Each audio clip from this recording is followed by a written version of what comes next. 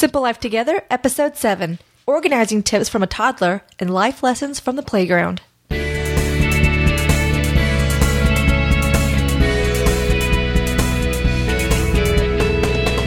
and welcome to Simple Life Together, a podcast dedicated to leading a simpler life in the modern world. I'm Dan Hayes. And I'm Vanessa Hayes. Welcome back to Simple Life Together. On the last show, we talked about going paperless and making the most of a small living space. This week, we're talking about organizing tips from a toddler. A toddler? Yeah, a toddler. And a few life lessons from the playground. Well, once again, we got some great listener feedback, and we'll get to that a little bit later in the show. So we're going to hop right into the topic segment today. So, Vanessa, why don't you go and introduce the first topic? So, Dan and I have a 5-year-old daughter, and right now she's totally into little dolls, princesses, Legos, and any other toy that comes in a million little pieces. Which I love, lots of little pieces. Oh, yeah. I mean, she's got little game cards. She has just anything little that she can play with and pour into bowls or other boxes and bins. I mean, they're just little pieces everywhere. Anyhow, what I was doing is, just recently I was cleaning her room and editing out her stuff because I do this about every 2 to 3 months. Like every month, really. Okay. Really? Maybe Seriously, a little obsessive. Every month. It really, I guess it is. Well, because she gets all those little toys. Like at school, she gets to go to the treasure box once a week if she does well so she's bringing home little things or whatnot, and I just got to get rid of it. Yeah. I got to kind of maintain the peace and the order. So I do make a habit of doing it probably about every month. But as I was doing this just the other day, I realized that we miraculously had every toy and the pieces to it. You know, the bingo games, the dominoes, these different, Candyland games. I mean, all these different pieces. We actually had most of the items. Yeah, last night we were playing alphabet bingo, and we were missing one card, and so I was laying out all the letters on the big like MasterCard, and we were missing one of them, and then she says, "I think I know where it is," and she ran into her room, and she came out, and it was the letter N. She found it. She found it right away. She's good. I mean, 30 seconds. That girl's good, let me tell you. It's from my training. I have to admit, it's my training. Yep, absolutely. Well, I mean, of course, we don't find every single piece, but because inevitably you're going to find one in the couch cushions when you're vacuuming, or I've found stuff in the plants because she's playing dolls or something. It's kind of funny, actually, because she's pretty imaginative. But anyhow, I remember having this realization even when she was younger, which actually inspired me to write a blog post on my Get Simplifies blog. I realized that the things I was teaching my daughter to help her get organized and keep track of her things are things that could easily be taught to adults. And maybe even me. I'm still working on you. But these are things that kind of helped. The things that I was teaching my daughter are also things to teach adults to help them get and stay organized. And so I thought I would go through these lessons that I taught my daughter and discuss how we as adults could learn the same things. Cool. So the first thing I want to say is that, the first thing I taught my daughter is to limit the number of toys that she's playing with or working on. And for adults, I would say limit the number of projects or things that you're working on to just a few things at a time. And when I say a time, I don't mean at this exact time you're doing 3 or 4 things, because I don't believe in multitasking. But just last week or a couple weeks ago, I had this big list of things of my to-dos and my big projects, and I was getting stressed out about it. And Dan's like, well, let's look at that list. Do you remember this? It was on the glass board. Yeah, we talked about it a couple episodes ago. Yeah, what did you have on there? Build the dream home or something like that? I was like, well, okay, we'll leave that on the whiteboard. So it was just, a lot of it was just kind of self-imposed, but he was like, let's just eliminate some of this stuff. It's not a priority. Put it on your to-do list in Evernote or something. Right. But as far as your priorities, let's just kind of reprioritize and only focus on 2 or 3 things at this time. Your biggest projects are the things that you can handle right now. The big rocks that Stephen Covey calls it. There right? you go. Yeah. Yep. So I do the same thing with my daughter. I just let her have just a couple toys at a time, because the problem is that when you have too much going on, it's hard to focus. And then the cleanup is the worst. Yeah, it is hard to focus, isn't it? I mean, you get, especially if a project has lots of different, either tools to use or there's just a lot of moving pieces to it. Mm-hmm. And then they all kind of are out there hanging until you knock out the projects one by one. Right. And it can just get really frustrating, and it's just a big mess. And again, it's hard to concentrate or stay focused on that one project. So I just recommend a couple things at a time. So number one is limit the number of toys or projects that you are playing with or working on at one time. Right. Okay. So like I said, we're going to talk about kid rules and also how you can apply those rules as adults. Now, I was talking about cleaning up after yourself, because if you have too much out, it's hard to clean up. And that's the second thing, is clean up after yourself, after your projects. Yeah, that's important. How important is it, Dan? Well, I know you're probably going to mention my tools. Yeah. But Dan we'll get to that. He's an amazing do-it-yourselfer. But what he struggles with, and he's awesome at planning, and he'll think 5, 6, 7 steps ahead. I mean, he plans the entire project out and thinks of almost every single contingency that can happen. But he gets going, and he puts so much effort and so much thought into it that when he's done, he is just done. Yeah, I get exhausted. And cleanup is not part of the project. That's just not part of it. And so he just, sometimes it'll stay for, I think the most was like a month. Because I was like, I'm not going to touch it. I'm not going to touch it. But yeah. And I don't blame you, because I do get touchy about when somebody else is putting my tools somewhere. That doesn't sound right. But, I like them to go back to where I need them for when I need them next time. And part of it is that planning when you do that task. Like when I built our office, that was the hottest summer in history in San Antonio. But that's the time that I had to do it. And so you're right. At the end of the day, I would just be smoking. So I'm giving out excuses here, and I know that. We all have our excuses, but I certainly know it's something I need to work on.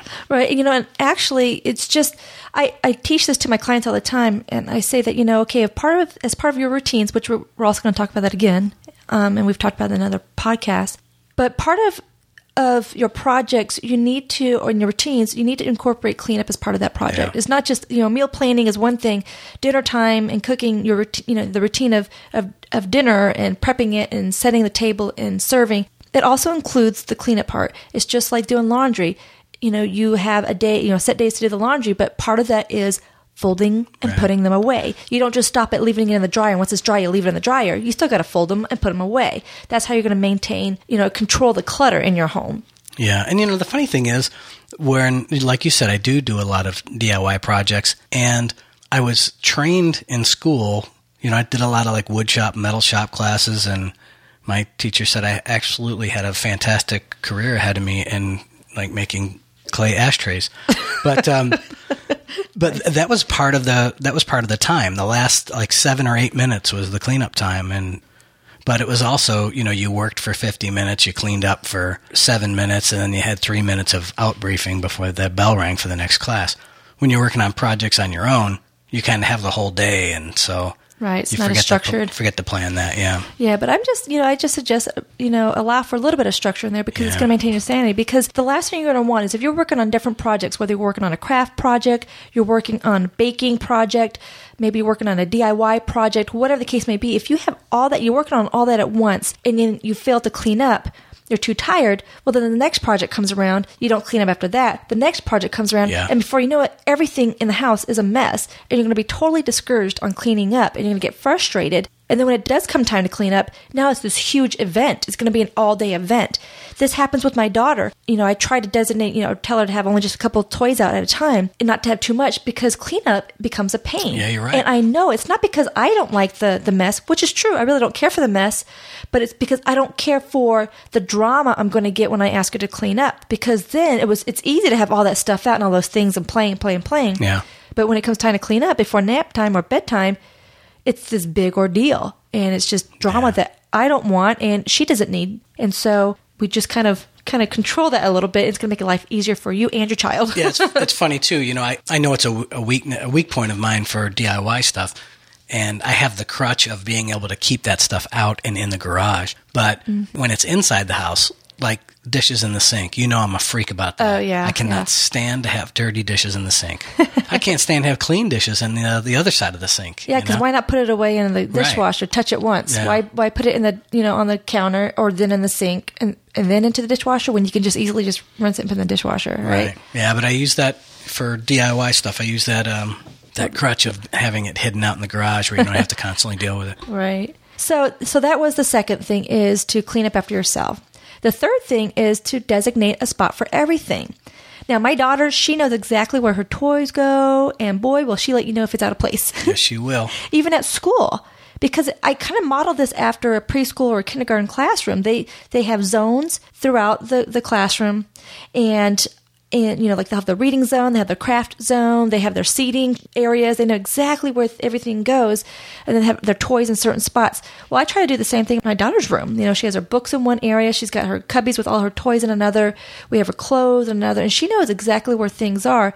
And just the other day when I was picking her up from school, we were walking to her classroom to get her bag, and she noticed that there was like a big Lego on the floor. She's like, "Oh, somebody forgot to put this in the right spot." So, of course, I was proud of her, but that's when you have a place for things, it just makes it easier for cleanup. And the thing about having a place for everything and everything in its place is that it really alleviates the frustration of when you need to find something. You can find it when you need it without wasting time trying to find it. I think it's very empowering for children too when they know where things go. And they know where to find it. They're not frustrated. I mean, have you ever seen a child? They're very comfortable, too. They're very comfortable. When just last night, again, I was like, okay, Jordan, it's time to play a game. Go get your bingo game. And I forgot we did something else. She went into her room right away, and she knew exactly what to get, where to find it. And then when it was time to clean up, I said, okay, put that back in the game cubby. Put this one, your other toys back in the other cubby. And she was set. And there's no frustration with that, trying to find the game or get to it or whatever. And so the same applies for adults too. Yeah. Now, I think this was part of one on the organizing side of the house at one of the meetings that I spoke at yours was, doesn't the average person spend like 55 minutes a day looking for things? Yes. You'll see that a lot. A lot of organizers quote that a lot because there's been a lot of statistics and, things that have talked about that we waste so much time trying to find things, from the internet to files to just things in your house, like your keys, your sunglasses, your wallet. Yeah. You add all that up in the day, what you're looking for, we average almost an hour a day Isn't of that wasted sad? time. Yeah, it is, because I could use that hour. Well, I think we're pretty good about we are. putting keys, keys, wallets, other things like that go right into the cubby, and I know exactly where it is. Well, I can tell you with confidence that in our home, I would say probably 9 out of 10 times when we're looking for something, I know exactly where it is. We do have some spaces up in the attic maybe, or some boxes out in the garage, and I'm not quite sure all the contents that are in there. But for the most part, I can find things probably within a minute. Yeah. That's awesome. It is. I feel great because I feel like, okay, I know where it is. And most of those systems, my family knows too. Not all of them, but it helps the family too try to find their things. Well, I know for me, it's only ever 2 steps to find something. Either I know exactly where it is. I know what you're going to say. Or I ask you. That's it. 2 steps. I'm your crutch. I'm your feel safe. It's all good. I'll be your crutch. So the third one is designate a spot for everything. What's the fourth one? Make cleanup easy. And I just got a few tips for this. Using open containers to store things is huge in having your kids clean up after themselves. It's much easier to toss an item in a basket or a bin than having to lift a lid. And you probably know this if you've got kids and you've tried to use a big toy bin and it had a lid on it. Things just will get piled on top of that. Isn't that funny? But if it's an open bin, it's much easier to sort through and find. Now, don't get a big, huge bin where it's just going to be, everything's going to get lost at the bottom. You kind of want reasonable sized bins. But you can use bins even as an adult in different areas of your home. You can use open bins and drawers to control utensils, those junk drawer items, or even your clothes. I use bins on shelves to put things like hats and gloves away, things like that, in the closet. I even use open bins a lot in the pantry to store things like snacks, chips, oatmeal packets. Yeah, all that stuff that we have in there is in bins. Yeah. You got a great video on that too on my YouTube channel? Yeah, the fundamentals of organizing, and where you talk about, you use the pantry and you talk about using containers. Yes. We should put a link in the show notes to that one. Yeah, I've got a couple of great videos on that. I've got one about containers, one about how we use the pantry to store how to zone and organize. It's probably a fine line, though, that you see when you're working with clients, that some might use a container with a lid to really just hide clutter, as opposed to contain and organize things. You know what? That's a good point. I mean, but there is occasion where you're going to need something that is lidded and stackable and whatnot. But when it comes to cleaning up things easily for you, whether it's in the kitchen or in your kids' toy room or wherever, sometimes in the bathroom, it's just easier to kind of toss things into a bin. Like, for example, let's say you're the drawer, like my drawer in the bathroom, if I just tossed all my makeup and things in there, it would just be a complete mess. But I have little bins in there, one for the foundation, one for the eyeliner, one for the lipstick, and it just makes things so much easier. Makes cleanup easier, and finding it even better. So well, it's funny with. Since we both do have a military background, you think of any job or any profession where speed and accuracy is important. They teach you those things about attention to detail, the ability to follow simple instructions, things to be neat and in an organized design. Like we had wall lockers, foot lockers. Think of a fireman. The bell rings in the middle of the night. They slide. I don't even know if they slide down poles anymore. But I mean, that's what you think of. They slide down the pole, and all their stuff is right there, organized. They know exactly where it is, and it just makes it efficient. Yeah, exactly. Just took the word out of my mouth. Yeah. The end state is just it's efficient. It's an efficient system. It makes sense. It's quick and it's fast. Right. Love it.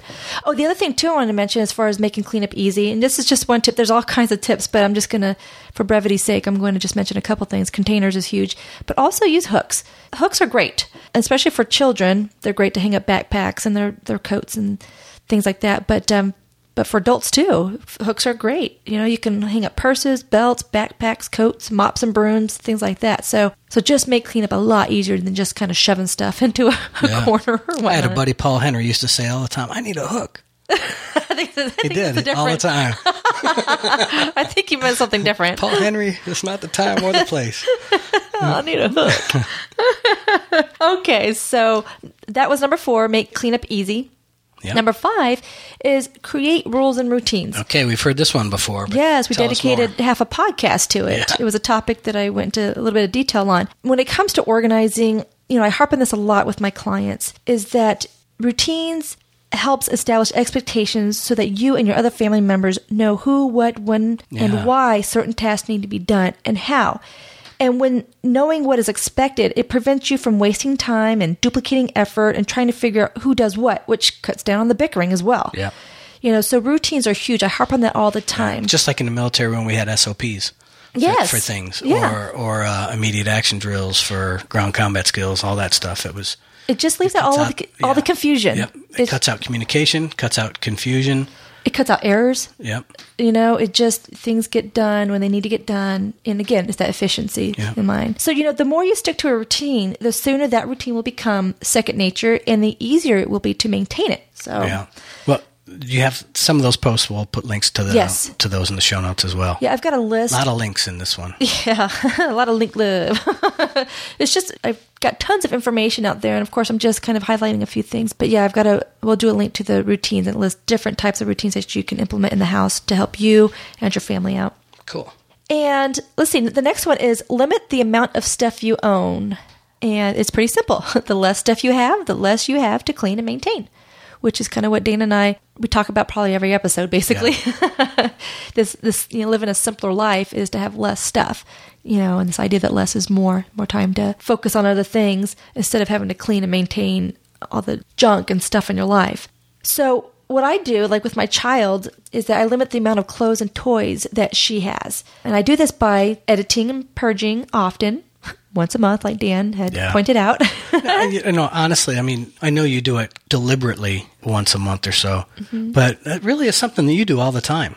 Yeah, it just comes natural once you start. It's a habit, and it is. It's like when we talked about rules and routines and what you're talking about now on paring stuff down. It does become a habit after a while. Yep. It's not instantaneous. Exactly. But no new habit is really. It takes a little. Like I'm trying to do this the slow carb diet, Tim Ferriss's slow carb diet from 4 Hour Body that came out last year, and so trying to consume 30 grams of protein within the first 30 minutes when I wake up. So day one, I totally forgot. I went through my natural routine. So last night I'd put a sticky note on because the first thing I do is I hit the coffee maker, hit the on button. Well, I covered the on button with a sticky note that said, shake it, yo. That's all it said. So I had these like protein shakes that are already in the front of the refrigerator. I was wondering what the heck that sticky note was for. I was like, shake it, yo. Shake it, yo. What do I have to shake? Yeah. That was for me. Okay. So yeah, first thing this morning, I saw my shake it, yo sticker, and then I knew to go to get my protein shake out of the refrigerator, that it was already ready. It was there on the front shelf, so I made it easy. That's cool. But I'm going to have to do that until I get into that habit. You're right. Well, again, habits, there are different facets of organizing. It's one is, you want to edit out your stuff, and then you want to figure out good organizing systems. But the other part is the maintenance. And part of that maintenance is developing those habits and those routines. Yeah. And so it's huge. But as far as limiting the amount of stuff you own, this is another kind of habit, I guess, that I have, is that I try, and the key word is try, because I'm not perfect, is that I try to limit my impulse buying. It's hard when you see that, a cute toy that you just know that your daughter would love, or, your child would love, or whatever. But I really do try to limit my impulse buying, and I try to shop with a purpose. Like, I know exactly what I'm going into the store for. I don't need to wander around. And honestly, I don't do this very much anymore because my time is limited. Right. I don't want to waste my time shopping anymore. I used to love it, and now I really don't care for it. So, shop with a purpose. And before I shop, or before Dan and I try, make a big purchase, we do a couple things. We ask ourselves some questions. Do I really need it? Do we really need it? Do we have something else that is performing the same function? Do we really need something new? Where is this item going to go? Whether it's clothes or some dishware, where is that going to go? And what do you have to move or get rid of in order to make this new item fit in your life? Yeah. And so once you start kind of thinking about that stuff, you're going to start really limiting the amount of things that you own. And I've got another tip, but I'm going to save it for my thing segment. Okay. But this really is a tough one, the impulse buying. Yeah. Because we're so conditioned. And I remember when we lived overseas. I mean, you've lived overseas. We lived overseas separately, but when you live overseas and you go to get something, you bought it then and there, because if you didn't, it was probably going to be gone when you came back. Right, yeah. This is for things that were like when we lived on a base or something like that. Right. And so, you get it right then and there. I've been reading a lot of these blogs about buy nothing new for a year. All of these, it sounds awesome. It does sound awesome. Very, very, you have to be very, very disciplined. Yeah, big respect for those folks. I think I lasted a month one time without buying a single thing. Yeah. Besides groceries, of course. And it's got to be tough around the holidays for gifts. But I'm sure you find very innovative and creative ways to live like that. I think we should try that challenge sometime. I know I need to personally try it. Just not around my birthday, yo. I want something you're giving new. up your birthday to a charity water. Yeah. So am I. Awesome. So, but I think that's something but I would recommend for us is do it baby steps. Let's try a month, and then we go, okay, the next challenge is, can we not buy anything for 2 months? Or let's try 4 months and then keep doubling it. I just think it would be an interesting experiment. Yeah. The last tip, the lesson that you can learn from a toddler, is that to reward yourself. So now that you've kind of implemented all these different ways to help you get organized, or ways to teach your children to get organized and help you, you really want to try to reward yourself too. Like, for example, if my daughter wants a snack or to go outside and play, I make a deal with her. And she'll get a treat, and a treat could be extra playtime, it could be an extra story at nap time, or it could be a snack. I'm a sucker for the snacks. And this works well, and it's all about being diplomatic with your children, because it's much easier than telling them no or bossing them around. Of course, diplomacy can only go so far before someone, usually the parent, has to take charge. Yeah. And they don't like to be bossed around. It's like Jordan said, we were talking about who's the boss and how she had to listen to her older brother, and who, who's in charge of the house, and then who's in charge of this. And she said, well, I'm the boss of my bedroom, right? It's like, yeah, you're the boss of your bedroom. Sure. Until mommy gets in there. Yeah, look out. But you got to give them some ownership.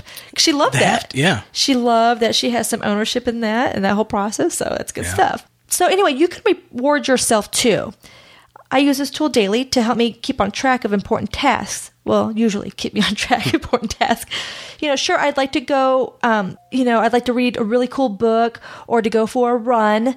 My preference is to do a 5 or 6 mile run, but I can't do that every day. Yeah, that's a great reward. Yeah, psycho. But I love that. I just feel so energized, and I feel like it just accomplishes the big thing. But I have to tackle my to-do items first, and I only pick about 3, sometimes 5, but 3 things that I really want to get done. It's a great productivity tip. But you can do the same for yourself. Just, focus on those priorities and then reward yourself when you get things done, or, when you've tried to implement a new habit and you're stuck with it. Think about ways that you can motivate yourself, and usually that's some kind of a reward to yourself. Yeah, it's all about, sometimes getting big tests is all about little victories on the way. All right. So let me recap real quick. Okay. So the first thing is to limit the number of toys or projects for the adults that you are playing with or working on. You want to clean up after yourself, make this a part of your routines and your daily habits. So whenever you're working on a project or whatever the routine is, make cleanup part of that process. The third thing is designate a spot for everything. Create homes for everything. The fourth one is make cleanup easy. And I talked about containers and hooks and things like that. That really helps. The fifth thing is to create rules and routines. Again, routines are great because it's going to help you pick up a great habit faster, and it's going to make cleanup and staying organized a lot easier.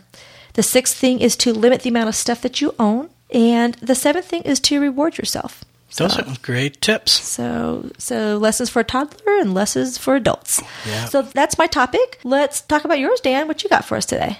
Okay, so I'm going to piggyback on a topic that I first addressed back in episode 5 as I talked about some of the rules or the laws of simplicity or the rules of simplicity. If you listen to that episode, you may recall one of the rules that I was talking about was learning, where knowledge makes everything simpler. And it kind of got me thinking about life lessons. I think that sometimes as we go through life, we make things harder when we fail to capitalize on things we've already learned. And you've heard me say a million times that lessons learned usually aren't. Yeah. Right. But a lot of the life lessons that we learned as young children happen on the playground. And that made me wonder what lessons our kids are learning as they grow in today's fast-paced and media-inundated and video gaming society. Not that I'm bashing that. I just I know we're in a different world, but I'm just kind of wondering. So it's really a couple of things that I'm looking at. So I'm going to go through a few lessons that are learned on the playground, or that I learned, or our generation and the generations before us learned, that maybe we've forgotten along the way.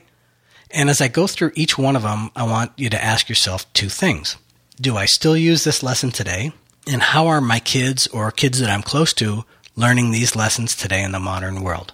Interesting. Okay. Yeah. So the first one I want to talk about is the seesaw or the teeter-totter. Everybody's done one of those before, and you may call it something different where you're from. But I remember the old school wood ones. So you might get a sliver or something every once in a while. Yeah. Well, I think one of the things that teaches us is that as humans, things in our lives are very seldom naturally what we'd consider in balance.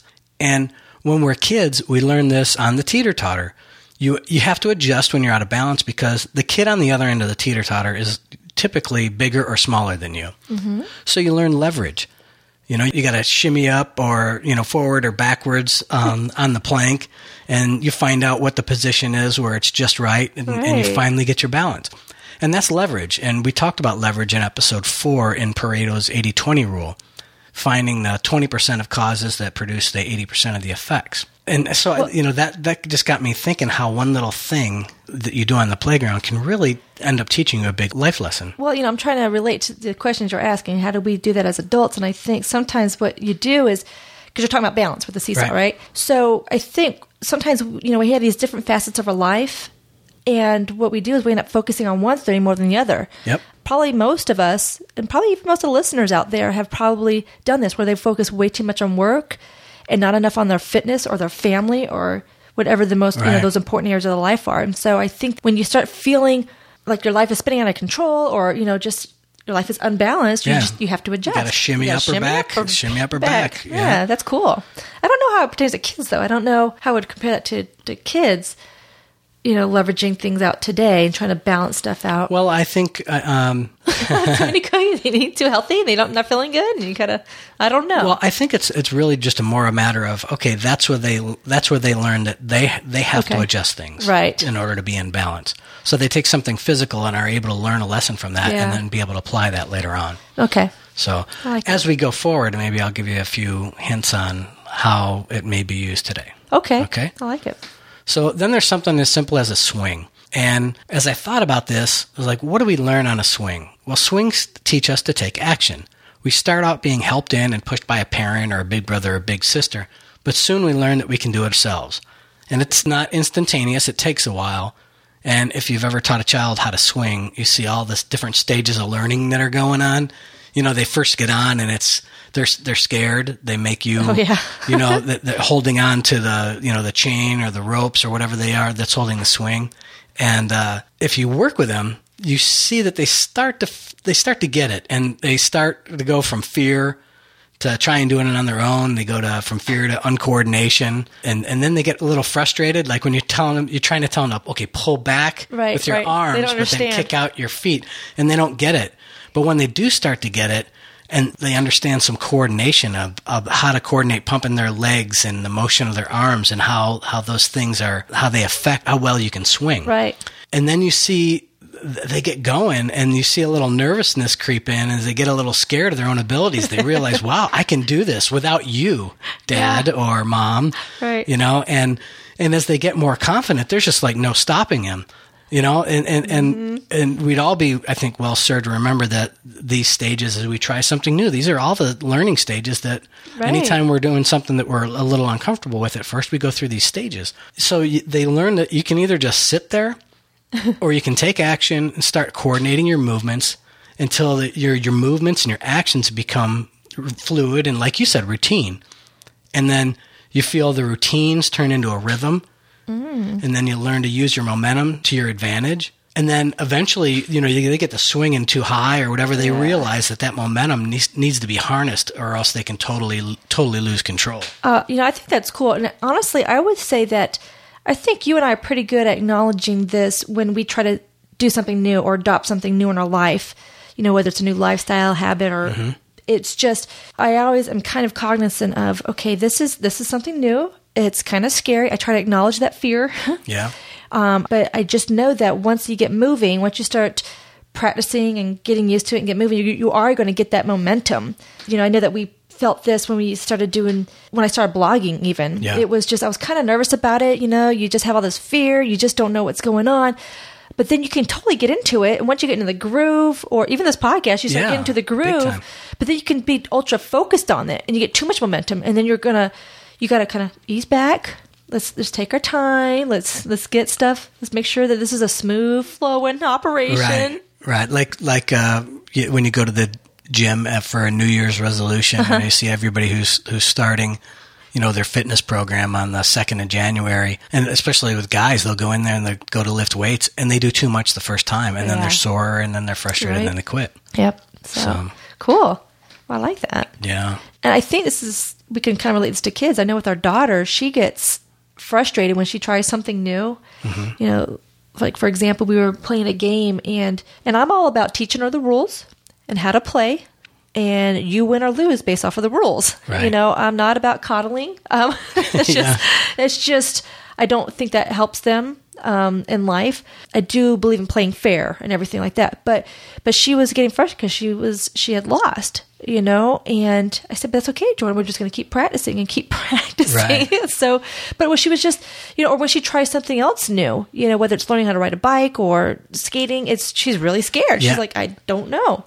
I don't even know if it's related to this topic, but when she wins at the game and you lose and you say, oh, you won, and she says, that's okay, you can win too. I was like, no, I can't. You won that one, and it's okay. It is okay. Yeah, I wasn't crying. I wasn't upset. You legitimately won that. Yeah. My 5-year-old beat me, and that's okay. But that's cool. Yeah. So, I mean, all those things that you can get, lessons that are, I think the seed is kind of planted just right there on the playground. And swinging on the playground also teaches situational awareness. Not when you're doing the swinging, but when, like, you're the kid walking around other people who are doing it. What's it like Frogger? Right. Yeah, you're looking for trouble. You're timing your actions. You know, you're running in between. I mean, anybody who's watched America's Funniest Home Videos, you know, it's pretty funny to see somebody get whacked by somebody on a swing, but it's not fun for the person getting whacked, you know? Yeah, right. But it's definitely not fun. But so it teaches you situational awareness. Oh, cool. I like that lesson. Yeah. And so the next one I thought about was the monkey bars. And the big thing about monkey bars is that they teach us that in order to make progress in life, in order to go forward on those monkey bars, you've got to let go. Oh, wow. You got to let go of the bar you're on. Yeah. You could stay there and hang all you want. Right. But in order to reach your goal, you have to let go. And then sometimes you got to stretch. And then when you get really comfortable, On monkey bars, sometimes you move your hands, you go to the next rung, you go one hand, and then the next hand to the same bar. Yeah. One hand. But before you know it, you're swinging, doing like the old monkey swing, right. And you're skipping a rung. Right. And it's kind of like that in life too, you have to let go of the past. Right. You have to be ready to leave the now. And you got to be able to reach for tomorrow and your goals. Yeah, and I think that we've experienced this when we've shifted our lifestyle into simplicity. We had to let go of some old habits, and even old dreams. We had our dream of this dream home, but that wasn't in line with this us moving forward to a simpler life, and so we had to kind of let go of that. Right. Or stop riding the wave of your previous careers and successes. Yeah. You just got to kind of let that go to move forward. Again, with our daughter, I talked about how, trying something new is kind of scary with rollerblading or bicycling. She can only go so far hanging on to me. Yeah. If she wants to move forward and faster, she has to let go. Yeah. And to really have fun and experience it, she has to let go. And just recently, she finally did that. She's like, I got it, Mommy. Check me out, And so. Yeah, you're right. I mean, anybody who, like you said, with careers, you think of anybody who's super successful in one career, you reach a point where it's okay. Well, I can't ride that any further. Yeah. Look at sports legends. They get to a certain spot and it's like, okay, well, I've made it to the top of that ladder. Where do I go? Yeah. And obviously they have to have a new path. Now it's probably, in a lot of cases, it's related to the old path. But in a lot of cases, it's not. Like us. We took totally different career paths. Right. And you can't rely on the other stuff. It doesn't have any bearing on what you're doing now. Right. I mean, letting go of being an employee, to being a business owner. And that's scary, but you have to let go of that idea of that security to move on. The next one I thought about was the jungle gym. And I don't know what it would be called somewhere else, but the thing you climb on top of, some of them are dome shaped and some of them are like towers. We call it a jungle gym. Mm-hmm. And when you're a kid, it doesn't matter what shape they are, but all of them can be a challenge at first. It's kind of scary when you have to learn to climb on this thing and just to get to the top and enjoy the view. And just like on the playground, you have to be careful in life when you're climbing these new obstacles or these new careers. You got to be careful of getting up there and not falling yourself. But you also don't want to crush somebody else's fingers as you're climbing to the top. Yeah, kind of like, when you're just trying to be successful, whatever, don't burn bridges on your way up. I remember we were taught that a lot in our previous career. Like, don't burn bridges. Don't step on people's toes just so you can get up top. It's just a bad game to play. Yeah. And I think, honestly, I think the kids learn this too. And just like you were saying about Jordan with the whole game thing and how when I was losing, she was like, Mommy, it's okay. We'll just practice more. It's okay, Mom. You're doing a good job. We can keep practicing. So she's like, let's do this together, And it was just kind of funny. But she didn't want to, just because she was winning and getting ahead, she didn't want to hurt me in the process of doing that. So that's kind of cool. It's that whole zero-sum game attitude, that some people go through life. It's a zero-sum game, and it's not. It shouldn't be. Most things don't have to be that way. No. So, well, the next one I thought about was a merry-go-round. Oh. All right. And sometimes it's fun to get it going as fast as you can, running around, getting it spinning and spinning and spinning, then you hop on. But just like in life, we're not meant to take that for too long. No. You get sick. Yes, very sick, very dizzy, very nauseous. Yeah, and getting off a merry-go-round is a lot like any other transition in life. It takes a while to get your bearings. Right. You ever just hop off of a merry-go-round and try to walk straight? It's not going to happen. Don't do it. It's not good. So, I mean, it's fun to watch your friends do it. I ain't going to lie. But it takes a while to get your bearings and to stabilize, and it's really easy to stumble at this point. Right. So, like transitioning into a new career. Exactly, a new career, or moving to a new home or new place, or, just like us, this new lifestyle. New lifestyle, we're trying to get our bearings because it is a shift. It's a little bit different. But yeah, I like that. And the next one I wanted to talk about really isn't a playground toy or whatever, but just like in life, sometimes on the playground, you run into a bully or two. And bullies are just obstacles, and you need to learn how to get over it, around it, under it. In some cases, as a last resort, you just got to plow right through it. And no doubt we've all had to deal with bullies before. And the way we handle that challenge of dealing with a bully tends to stay with us for a long time. Right. And I don't care who you are, male or female, it doesn't matter. How you face those challenges as a young kid can stick with you for a long time. And Dan, you're really good about that, especially with our children, or especially with our teenage son. And I'm just thinking on top of my head here, but recently he felt like he had kind of like a bully of a teacher. Yeah. It's like, I don't understand why I'm missing assignments, or why I didn't understand the assignment. I didn't think that was part of it, or this and that. And it seemed like she kind of just not really had it out for him, but just wasn't really in his eyes. Yeah, in his eyes, exactly. But Dan taught him to be diplomatic, but he told him to face the problem head on. Just don't play the victim. Right. Oh, it was me. He's like, but let's face the problem head on, but in a diplomatic way. And it turned out that there was just a little bit of miscommunication, but with a little effort on our son's part, not at all kissing up to the teacher, but just saying, although I missed this assignment and I know I'm not going to get any credit for it, I still want to do it. I still want to do the work. And so at least I'm learning it. Right. Will you grade it so I know where my mistakes are? Exactly. And so she still didn't give him credit for it, but that is in her head now, that at least he's going to make the effort. That he cared. Yeah. And so I think Dan's very good about teaching that to our children too. Just kind of face your problems head on, but you can do it in tactful, diplomatic ways as well. I think when Matt was 10, I gave him Dale Carnegie's How to Win Friends and Influence People. It's one of my favorite books. And I think it's that every human being should read that book. Yeah. It just teaches you how to deal with people. And that's what we do in life. We deal with people. We do. And hopefully he'll read it again soon. I go back and read it all the time. Yeah, it's a great reference. And I think it's just learning how to deal with people helps you overcome the obstacles. You end up with you can win an awful lot of bullies over. Mm-hmm. So just in the way that you deal with them. That's a great observation. I like it. Okay, and the last one I came up with is the good old sandbox. Sometimes it's fun to just get in, get dirty, dig, and create in a sandbox, And especially when you can risk it all, you can just mess it all up and start all over again without it costing anything. You build a little sand castle, it's not coming around the way you want it, you mess it up and boom, you start all over again. And that's the great thing about most simple things. They're inexpensive or free, or not all of them, but a lot of them are. And it gives you, it's like your own little life laboratory where you get to experiment on things and you get to make mistakes. So make mistakes on the free and cheap stuff so you don't make them on the expensive stuff. I like that too. So the key takeaways I think here that I want people to walk away from this are these. When you find things out of balance, leverage your skills by focusing on that 20% of effort that Pareto highlights.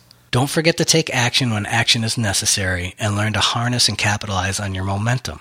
Become more situationally aware by paying attention to your environment, looking for dangers as well as opportunities. Remember that sometimes you need to let go of the past and the now to reach where you're meant to be. Set your goals and move forward to meet them. Enjoy the climb to whatever you consider to be the top, and you need to define your own top. And be careful not to step on fingers and toes as you reach your goals. And I think that's just part of being a good person. Right. Prepare yourself for transitions and know that sometimes life's merry-go-round can throw you off your bearings a bit at times. Know that there's going to be obstacles in life, but most often, challenges are just opportunities in disguise. And I certainly don't have all the answers, and I'm sure today's kids are learning these lessons somehow, but probably differently than we did. I don't think your average kid spends as much time on the playground as we did. And hopefully they're learning them as effortlessly as we learned them when we were kids, I mean, you took in a lot of these things without even knowing it. And I bet a lot of people who are listening to this are coming to the same realization that I did when I was thinking about them. Wow, I didn't really even realize I learned that from the playground, but It's true. And I just hope the way kids learn today isn't too expensive, I mean, everything seems to cost something these days, And I can't ever remember being on the playground and hearing, dude, I can't wait till Monkey Bars 2 comes out because that's going to be awesome. How do they learn their lesson? I mean, are they learning them from video games or? Yeah. I hope they're out there still doing it. But sure, there's a spirited debate out there about that stuff. But, but you're right. I don't remember getting, welcome to the next level on the Jungle Gym either. It's just not how it was. And the one thing that I consider though when I was thinking about the bullies part is that where I think we had it easier is my bullies lived in my neighborhood and had to face me sooner or later, Sure. one way or another. Sure. They had to face me or my friends and my older brothers. Right. But now bullies can be so cowardly and sometimes, faceless and nameless, these cyber bullies that kids have to face. Yeah, nothing's a secret. And at least, it could have just been something between you and that bully and Right. or with a confined group of people. But now the whole world can know even. Right. And that could be devastating to a young, impressionable child. Yeah. But I'd like to think that sometimes we don't give our current, the new generation enough credit, but I like to think that they are probably learning some of these life lessons and that's in what a different way. That's what I thought. I think in the end, that's the conclusion that I came to myself. I think in the end, our kids need a good mix of both. They need some old playground lessons, and they need some of the lessons that they're learning today on the internet and through social media and all that. And what they really need is the same things that we needed growing up. They need a good friend. Mm-hmm. They need parents that are actively involved in their lives, coaches, teachers, mentors that tap into all the teachable moments that we face every day in life. Yeah. But I want to close with this, that life is a playground, and the playground isn't nearly as much fun when you're by yourself. No. So what makes it the most fun is enjoying the playground with others who you care about and who care about you. And so sometimes it's okay to have a little bit of alone time, but for the most part, life's playground is best when it's shared, just like your simple life together. Jeez, babe, that was awesome. I really like that. You just have an amazing way of putting things in perspective, like these life lessons, but relating it to a playground of all things. That's what I think about at 4:00 in the morning after I read my Shake It Yo sticky note. Well, I really like that. That was great. Well, thank you. Well, I think it is time for the thing segment. The thing segment. Okay, so my thing relates to one of the things I talked about earlier in my topic, which was to limit the amount of stuff that you own. And one of the tools that I use, and I practice this religiously, is I call it the 1 in, 1 out rule. And it's basically when you allow something new into your home, you let out something old. So it just helps you maintain the even flow of things in and out of your house, and you maintain balance. And I know I probably have Life's teeter-totter. Life's teeter-totter. Yeah, the little balance. That's right. Yeah. So I know I probably have talked about this in previous podcasts, but I really wanted to highlight this because recently, a matter of fact, just this morning, I had let go of a few things because I knew I got some new clothes for my daughter and I got some new toys for Christmas. And so I knew I needed to let go of some things in order to make room for the new. And I actually preached this to my daughter quite a bit. And our son's pretty easy because he doesn't really have a lot except for a lot of books. Yeah, he does. He has a ton of books. He's a collector of books, but everything else, he's pretty simple. It's real basic. But I teach it to her. I said, okay, Christmas is coming up. That means we got to let go of some of the toys that you really don't care for anymore that are for little babies now. Let's give those to some children who don't have a lot of toys. Let's do that. And so teach them young. Yeah. But as adults, this works beautifully. And matter of fact, I saw this in online on some. I think I had an alert come through my email talking about an article about clutter. Yeah. And one of the tools that someone else uses is not just the 1 in, 1 out. They call it the 1 in, 2 out rule. Wow. Hardcore. They are. I'm like, wow. Okay. So anyhow, I encourage you to practice this. When you go to purchase something new, whether it be a new shirt or a new kitchen gadget, try to let go of something old. Sounds good. So that's your thing. That's my thing. Now remember, the thing is something that affected us positively during the week. So Vanessa had her 1 in, 1 out thing. My thing this week is my big green egg. That affected me too. So this is my thing. Yeah. If you don't know what one of those is, it is a combination. It's awesome. It's a smoker, a roaster, a grill, a pizza oven, all in one. I do an awful lot of cooking on my big green egg, and I appreciate it. I do love it. We all love it. And it's good, simple food. And we actually have put a few meal pictures up on the simple foods category on the simplelifetogether.com. Uh-huh. And don't you have other stuff? Have you done videos or no? You just I haven't done any videos. Okay, yeah. You just some of the blog posts. A few little blog posts. Yeah. Very cool. It's kind of my version of Instagram. Take a picture of what we're eating. So what do we eat How tonight? Did we survive before we took pictures of what we ate? I know, seriously. Everybody needs to see that. But we're proud. What are you making today? As I am sitting here recording this, looking out the door of our world shed quarters, I'm looking at the smoke billow out of my big green egg, and I am smoking an 8-pound pork butt covered in bacon. I said it was simple, folks. I didn't say it was fat-free. But and I'm also doing a tri-tip roast.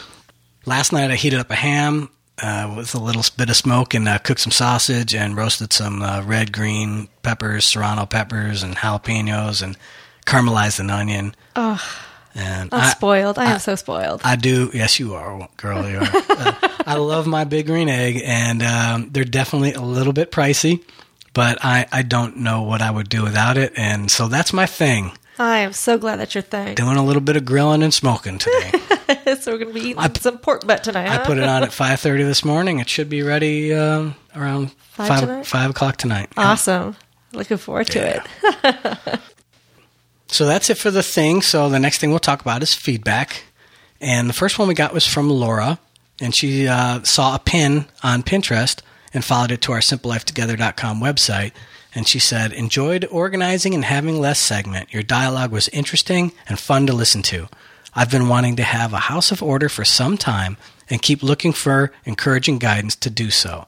So thanks, Laura. I appreciate that. Good. I'm glad that was helpful. Yeah, glad we gave you a little encouragement. And Derek C. Olson from beatnikbudget.com left us a voice message, so let's take a listen. Hey, Daniel and Vanessa, this is Derek C. Olson. I found your podcast over at 48days.net, Dan Miller's website, and I just loved the episode where you talked about juicing. My wife and I also saw that movie, Fat, Sick, and Nearly Dead, and that's why we started juicing. We bought a Champion juicer, and we've been juicing for over a year now. And I just really liked hearing you guys talk about it and how much healthier you feel after juicing. I feel much healthier myself. In fact, I used to have lower back pain, and after I started juicing, my lower back pain completely disappeared, and it hasn't come back since. So I just want to encourage everyone out there to check out that movie, Fat, Sick, and Nearly Dead, and to grab a juicer and start juicing. You'll love the way it tastes, and you'll love what it'll do for your health and for your mental ability, also for your mental health as well. I feel much more clear in the head after I've been juicing.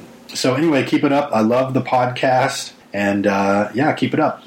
Thanks, Derek. Thanks. Good stuff. That's awesome. Yeah, we definitely like our juicing.